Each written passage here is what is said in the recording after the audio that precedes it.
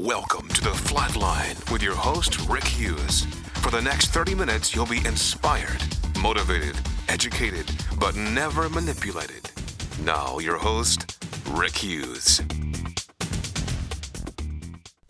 Well, good morning and welcome to The Flatline. I am your host, Rick Hughes, and for the next few minutes, please stick around. It'll be a short time, 30 minutes maybe, of motivation, some inspiration, a whole lot of education with no manipulation. We don't try to con people. We're not looking for money. We're not trying to sell you something. We just want to give you God's Word, hopefully to help you verify and identify His plan for your life. And if that's possible, if I can do that, and maybe the Holy Spirit would use what I tell you, then you can orient and adjust to the plan if you'd like to do so. But thank you for a few minutes of your time, and those of you that write, thank you so very much. You can always contact us through our website, rickhughesministries.org, or you can call 800-831-0718. We have 2 new books coming out. They're at the press right now. The latest one is God's Grace and Aging. I think this is a phenomenal book for anybody over 50, and a lot of our radio listeners are definitely that way. So if you're older, like me, you may want to read this book. We put a lot of work into this. What does God provide for you as you grow older, and what does God expect out of you as you grow older? God's Grace and Aging. And then we've also redone a book on Bible promises and principles that we provided so many of these books. This deals with the promises of the Word of God that you can claim and put to work in your life, and various principles, short principles in the back of the book that are not too complicated to understand, just 1 or 2 liners. Like bad decisions limit future options. That's a principle. So if you want to order those books, all you got to do is go to the website, rickhughesministries.org. You can order from the website, or you can call us at 800-831-0718. Now, today, what we want to talk about is interesting. You know, the demand for power exceeds the need for power. I'll say that again. The demand for power exceeds the need for power. Everybody wants to be in power today.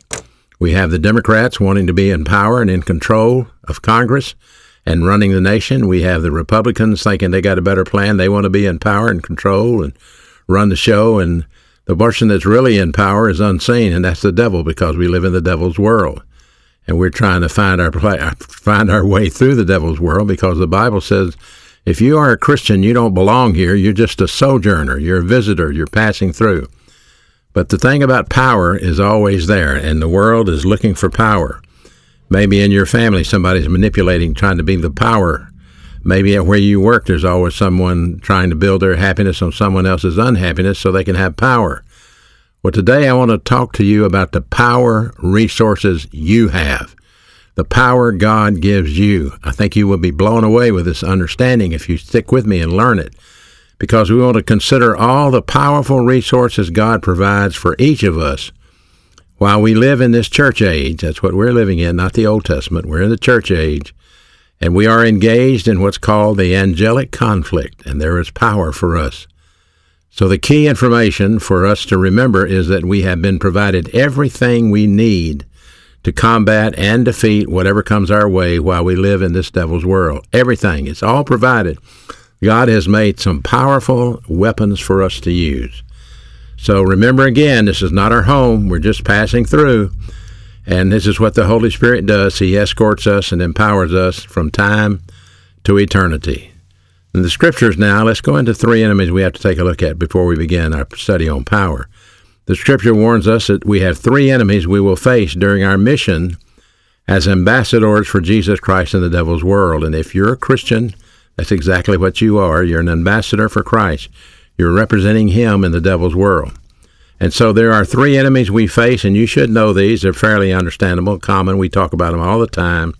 The first one is your carnal nature, and that's called the flesh in Paul's writings. He wrote in Galatians 5:17, the flesh wars against the spirit, and the spirit wars against the flesh, and these are contrary one to the other, so that you do not do the things that you should do or the things that you wish. So there is a battle in your flesh to control your life. And if you let it, the flesh can take power over you and control you. And the second thing we're aware of this is the devil. And he has tremendous power, and he would like to control you as well. And so the Bible tells us in Ephesians 6:11 through 12, put on the whole armor of God so you can withstand the strategy of the devil. In verse 12, Ephesians 6, for we don't wrestle against flesh and blood, but against principalities and powers, against the rulers of darkness of this age, and against spiritual hosts of wickedness in the heavenly places. There's a whole series of demons right there. I don't have time to get into all of it, but this is exactly what that is. Principalities, that's the powerful demons. Powers against the rulers of darkness of this world. More demons. Spiritual hosts and wickedness in heavenly places. More demons. Satan has a demonic army just like God has an army. And some of those demons have rank and power. So our battle is not just against Satan, but also against demons who are assigned our case to G2 on us because he's not omnipresent. Satan can't be in Jerusalem and in America at the same time. But demons are assigned various believers, and so if you are a mature believer, you can bank it that he has a G2 on you. He knows who you are, he knows what you're up to, and he knows what your weaknesses are. The third enemy that you face is the lure of the world or the cosmic system. So we have the carnal nature, the flesh, we have Satan, the devil, and the angelic conflict that goes on around us with those demons. And then in 1 John 2:15, John wrote about how the world can attract you. He says, don't love the world and don't love the things in the world, because if anyone loves the world, the love of the Father is not in him. That means if anyone's preoccupied with the world, he gets distracted from being in love for the Father. Because the Bible says, if you love me, you will obey me, and my mandates are not grievous in 1 John 5:3. But the world will tell you just the opposite. The world will tell you happiness is in people and circumstances, and that is not true. Happiness is, as Luke 22 says, Luke 24 says, happiness is in hearing God's word and in keeping God's word. That's where true happiness comes from. So all that's in the world, the lust of the flesh, that appeals to your flesh. The lust of the eyes, the pride of life, this is not of the Father, but it's from the world. And the world is going to pass away, and the lust of it will pass away. But whoever does the will of God will abide forever. That's a powerful statement. Whoever does the will of God will abide forever. Now, you may wonder what that means. I will quote to you what Jesus Christ our Lord said. This is the will of the one who sent me, that you believe in me whom he has sent. The will of God is for you to believe in the Lord Jesus Christ and to receive him as your Savior. Now, we just identified three enemies, the world, the flesh, and the devil. In order for you to overcome these enemies, God's bestowed upon you unlimited power. And this power, if you will utilize it, will give you victory over each one of those opponents that confronts you. But if you fail to use these divine resources I'm going to tell you about this morning, then I guarantee you that you will constantly and consistently fail. And you will find yourself feeling frustration because you don't have the ability to pass the test in life. So let's start with a promise from our Lord to his disciples, okay? In John 14, our Lord was about to leave. He knew he was going to be arrested. He knew he was going to be crucified. He told them he was going to be killed. They didn't quite get the picture yet, but here's what he told them. In John 14:16, I will pray the Father, that's request the Father, and he will give you another helper. Not me. I'm going to be gone. You're going to have another helper, so that he may abide with you forever. The whole time you're here, the Holy Spirit lives in you. Don't forget that. In you right now, if you are a believer in the Lord Jesus Christ, you have the unlimited power of the Holy Spirit living in you. In verse 17 of John 14, he's called the Spirit of truth, whom the world cannot receive, because it does not see him nor know him, but you know him, for he dwells with you and will be in you. So you are a believer in the Lord Jesus Christ. You have a phenomenal power asset in the Holy Spirit. This promise is a divine provision made by God the Father through Jesus Christ that's available to each one of us today. We have living in us God the Holy Spirit. Now, how did that get there? Well, Ephesians 1:13 tells us, in him you also trusted after you heard the word of truth, the gospel of your salvation, in whom you also, having believed, you were sealed with the Holy Spirit of promise. Did you hear that? You heard it, and you believed it, and you were sealed. That's how you get saved. You heard it, you believed it, and you were sealed with the Holy Spirit of promise. That means that nobody can take you out of God's plan. The Holy Spirit locks the door, and He's in you and will be in you until you go to be to heaven. So this is the most critical doctrine for every Christian to understand. Listen very carefully as I make the emphasis here. The Christian life, and this frustrates me when I talk to people that don't understand this, the Christian life cannot function properly without the filling of the Holy Spirit. Cannot do that. You can't live the Christian life without the filling of the Holy Spirit. Why? Because He is your source of power. He is your source of power to overcome the world, the flesh, and the devil. In Acts 1:8, the Bible, here's what was told them. You will receive power, Jesus said, when the Holy Spirit comes on you, and you will be witnesses in Jerusalem and all of Judea, even to Samaria and to the ends of the earth. The power is there. God, the Holy Spirit, lives in you. That's an unlimited power resource. What a phenomenal thing. The word power is the word dunamis. And then, we get our word dynamite from that Greek word dunamis.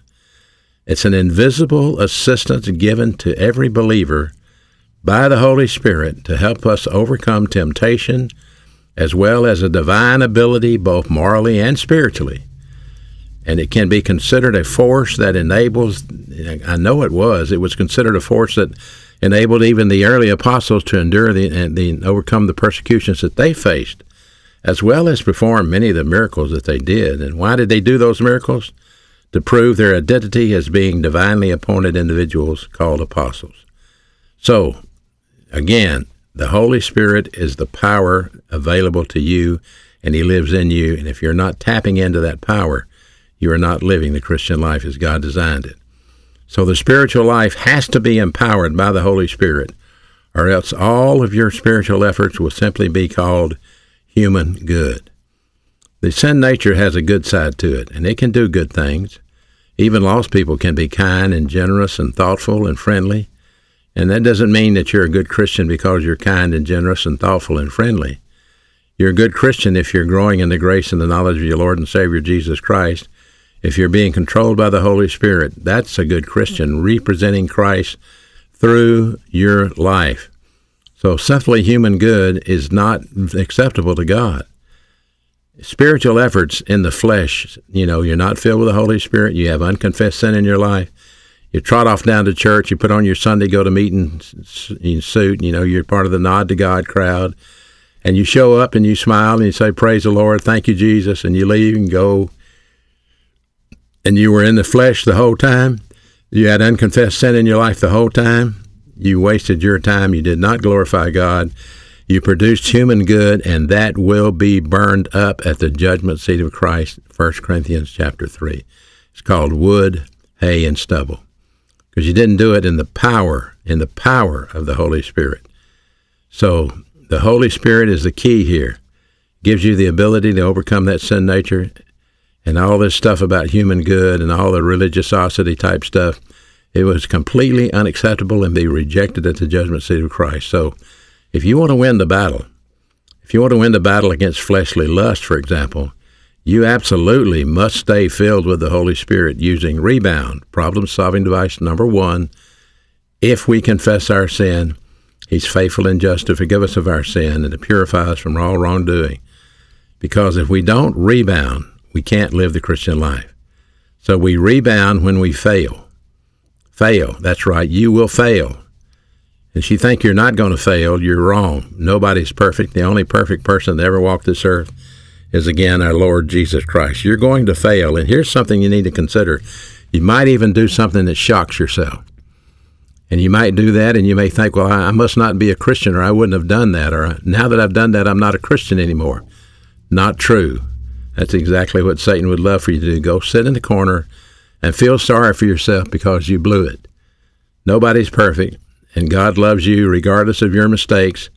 And if you will go to the Lord and rebound your sin, confess your sin to God, you will allow the Holy Spirit to continue controlling your life. But if you don't, if you sin and you don't admit it to God, then you wind up quenching the Holy Spirit and grieving the Holy Spirit, and you lose the power, the ability that He gives you to overcome the world of flesh and the devil.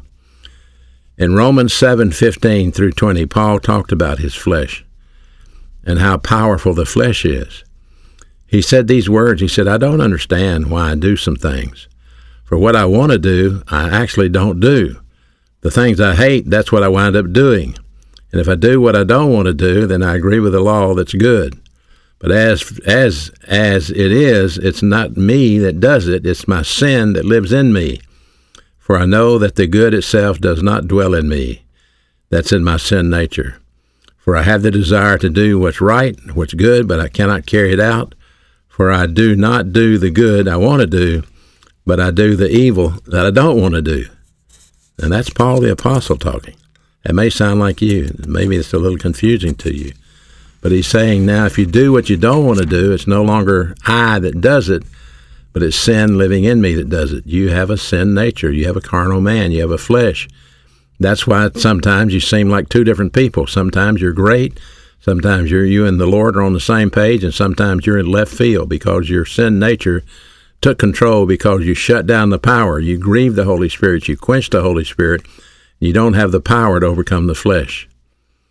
When it comes to defeating Satan, there's only one way for you to do that one, the world, the flesh, and the devil. Here's another enemy we talked about.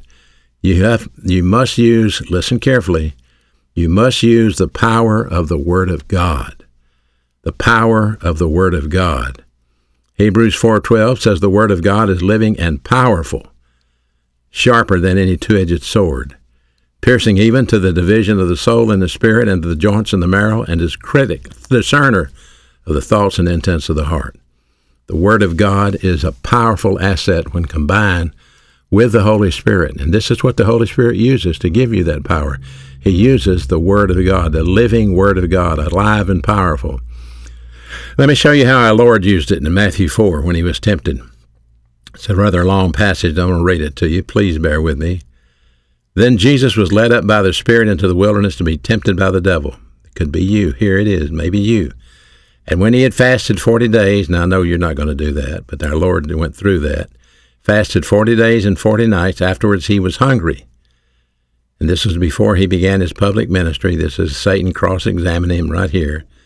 When the tempter came to him, that's a.k.a. the devil, then he said this, if you are the Son of God, command these stones become bread. Now listen to what Jesus told him. Our Lord said, it is written, that's the Word of God. Man shall not live by bread alone, but by every word that proceeds from the mouth of God. And I can see the devil shaking his head. Foiled again. So then the devil took him up to the holy city and set him on the pinnacle of the temple, and he said, if you are the Son of God, throw yourself down, for it's written. And now the devil's quoting the Bible, but misquoting the Bible, but he's quoting it. He will give his angels charge over you, and in their hands they shall bear you up, lest you dash your foot against a stone. So here's Satan. He thinks you don't know it. He can quote Scripture. But Jesus said to him, it is written, again, the Word of God, you shall not tempt the Lord your God. And then finally the devil took him up on an exceedingly high mountain and showed him all the kingdoms of the world and their glory. And he said, all these things I will give to you if you will just fall down and worship me. That should be proof to you that he is the king of this world. This is the devil's world. So Jesus said to him, away with you, Satan. It is written. There it is, the Word of God. It is written, you shall worship the Lord your God, and him only shall you serve. The devil left him, and behold, angels came and ministered to him. You are less than powerful if you don't know the Scripture. That's why I keep telling you, get under the ministry of a well-qualified pastor. Begin to grow daily. Take in the Word of God daily. Learn the Word of God and develop those 7,000 promises that are there for you so you can live the faith-rest life. I mean, we try to provide all we can do. I'm not a pastor. I'm just a simple evangelist, but we've got a lot of material that'll help you. So a lot of our books are available for you, like Practicing Your Christianity or a Christian problem-solving book. All this is available for you to help you understand the power in the living Word of God that is for you. My life would be absolutely powerless if I didn't understand these things. Our strength comes from the power of the living Scriptures, and it's called faith. That's your power. Faith is your power. And that's exactly what studying and learning God's Word does for you. It increases your faith. So as you grow spiritually and learn the Word of God, retain the Word of God, use the Word of God, your faith increases. Where does that come from? In the Bible, the Scripture. Romans 10:17, faith comes by hearing, and hearing by the Word of God. There it is. So if you're not listening to the teaching of the Word of God, you are going to be faithless. You're not going to have any fidelity, and you'll be operating on human good. And you'll think, oh, I'm really doing God an honor and favor because I don't cuss, and I don't drink, and I don't smoke, and I don't chew, and I don't hang around those that do. And you're kidding yourself, because you have convinced yourself that you're a good Christian because you observe a few local taboos. I got news for you. You don't understand the Christian life. Your strength comes from the living Scripture. That's called faith. That's exactly what happens to you. Your faith can exceed and grow and increase as you learn the Word of God.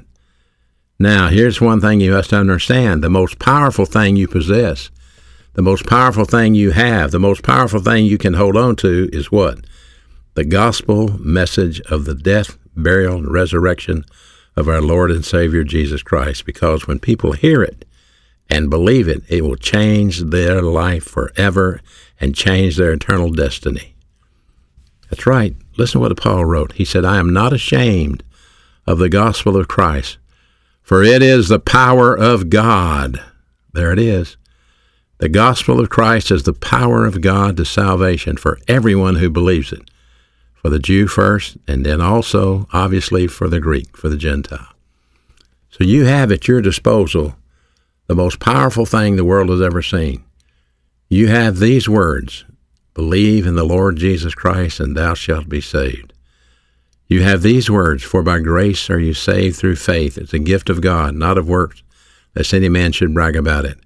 When you quote those scriptures to a person that's lost, you are letting them tap into the power of God to have eternal life. And therefore the Bible says, if any man is in Christ, he's a new creation. Old things are passed away, and all things become new. That's how powerful the scriptures are, and that's the power you have. The gospel has the power to change a person's destiny, to change a person's life. And it's at your hands. It's at your resource if you use it. Now, if you don't use it, then you're just missing out. And why God left you here to start with, because He could have sent some angels to do your job, but He didn't. He left you here to do the job. And your job is to lift up the Lord Jesus Christ so He can draw men to Himself and give the gospel. The most powerful thing you possess is the gospel. So now, our life can now consist of an amazing power that the world does not even possess. Your friends that are not believers don't have it. They don't even understand where it comes from or what it does for you. Listen to 2 Timothy 1:7. For God has not given us a spirit of fear, but of power. There it is. God has not given us a spirit of fear, but of power and of love and of a sound mind. Wow. 3 phenomenal assets now available to each one of us, provided by the grace of God through the indwelling of the Holy Spirit and by means of the living Word of God residing in our soul. We have a new power. It's called dunamis, a new divine resource. And what did he say about that? Let's go back to it. Don't forget it now. Here it comes. God does not give us a spirit of fear, but of power and of love and of a sound mind. The word love is the word agapao. That's virtue love. It's a wonderful love asset that God's given to us. And it's called impersonal love for others or personal love for God. Virtue is 2 ways. Your virtue motivation, what causes you to live the Christian life to start with and do these things we're talking about, is your love for God. And that's why the Bible says, if you love me, you will obey me, and my mandates are not hard. But you're also told you got to love some jerks. You got to love weird people. So how do you do that? Well, there's where you have to learn how to love them based on who you are, not based on who they are. There are a lot of Greek words for love in the Bible, but agapao, a verb, or the noun agape, you may have heard agape before. And this is the love that we're talking about. This is the Bible says God is love. He is love as part of His character, as part of His ability. He is sovereignty, righteousness, justice, love, eternal life, immutability. He's omnipotent, He's omniscient, He's omnipresent. He's love. So listen to the scriptures again. In 1 John 4:9, in this the love of God was manifested to us. This is how we found it. God sent his only begotten Son into the world that we might through him be saved. That's the love of God that provided that for you. This virtue love is unbelievable power resource for you, and it allows you to overcome any mental attitude sin such as bitterness and hatred. 1 John 4:20, if someone says, I love God and hates his brother, he's lying. For he who does not love his brother whom he has seen has not loved God whom he hasn't seen. The scriptures also translate the word love as phileo, which we get another word from that, Philadelphia, the city of brotherly love. We have a radio show. You may be listening around Philadelphia now. Another Greek word for love is erao, E-R-A-O. We get our word erotic from this word. You also have the assets of a sound mind. God did not give us a spirit of fear, but of love, of power, and of a sound mind. The word sophromismos is a sound mind. And I refer you to the Fantastic Four in Proverbs 2:10 through 11. Listen carefully. When wisdom enters your heart, that's your mind, and knowledge enters into your soul, that's your mentality, discretion will preserve you and understanding will keep you. This is a powerful asset for you to have what we call the divine insight, to have spiritual x-ray vision, to have discretion and understanding, and it only comes when you learn the Word of God, when wisdom enters your heart. So what power we possess by discerning the schemes of the devil, we learn that. We learn the lure of the world. We learn the constant yearning of the flesh, and we know we now know what we are like, and that's half the battle. If you know what you're like, that's half the battle. So that's you. That's available for you. God didn't give you the spirit of fear, but of power and of love and of a sound mind. Gee, I hope you're listening. I hope this is encouraging you. If I can help you, don't hesitate to contact us. That's Rick Hughes, rickhughesministries.org. Until next week, thank you for listening. Thank you for listening to The Flatline with your host, Rick Hughes. If you'd like to contact Rick, please write to him at P.O. Box 100, Cropwell, Alabama 35054. Or online at www.rickhughesministries.org.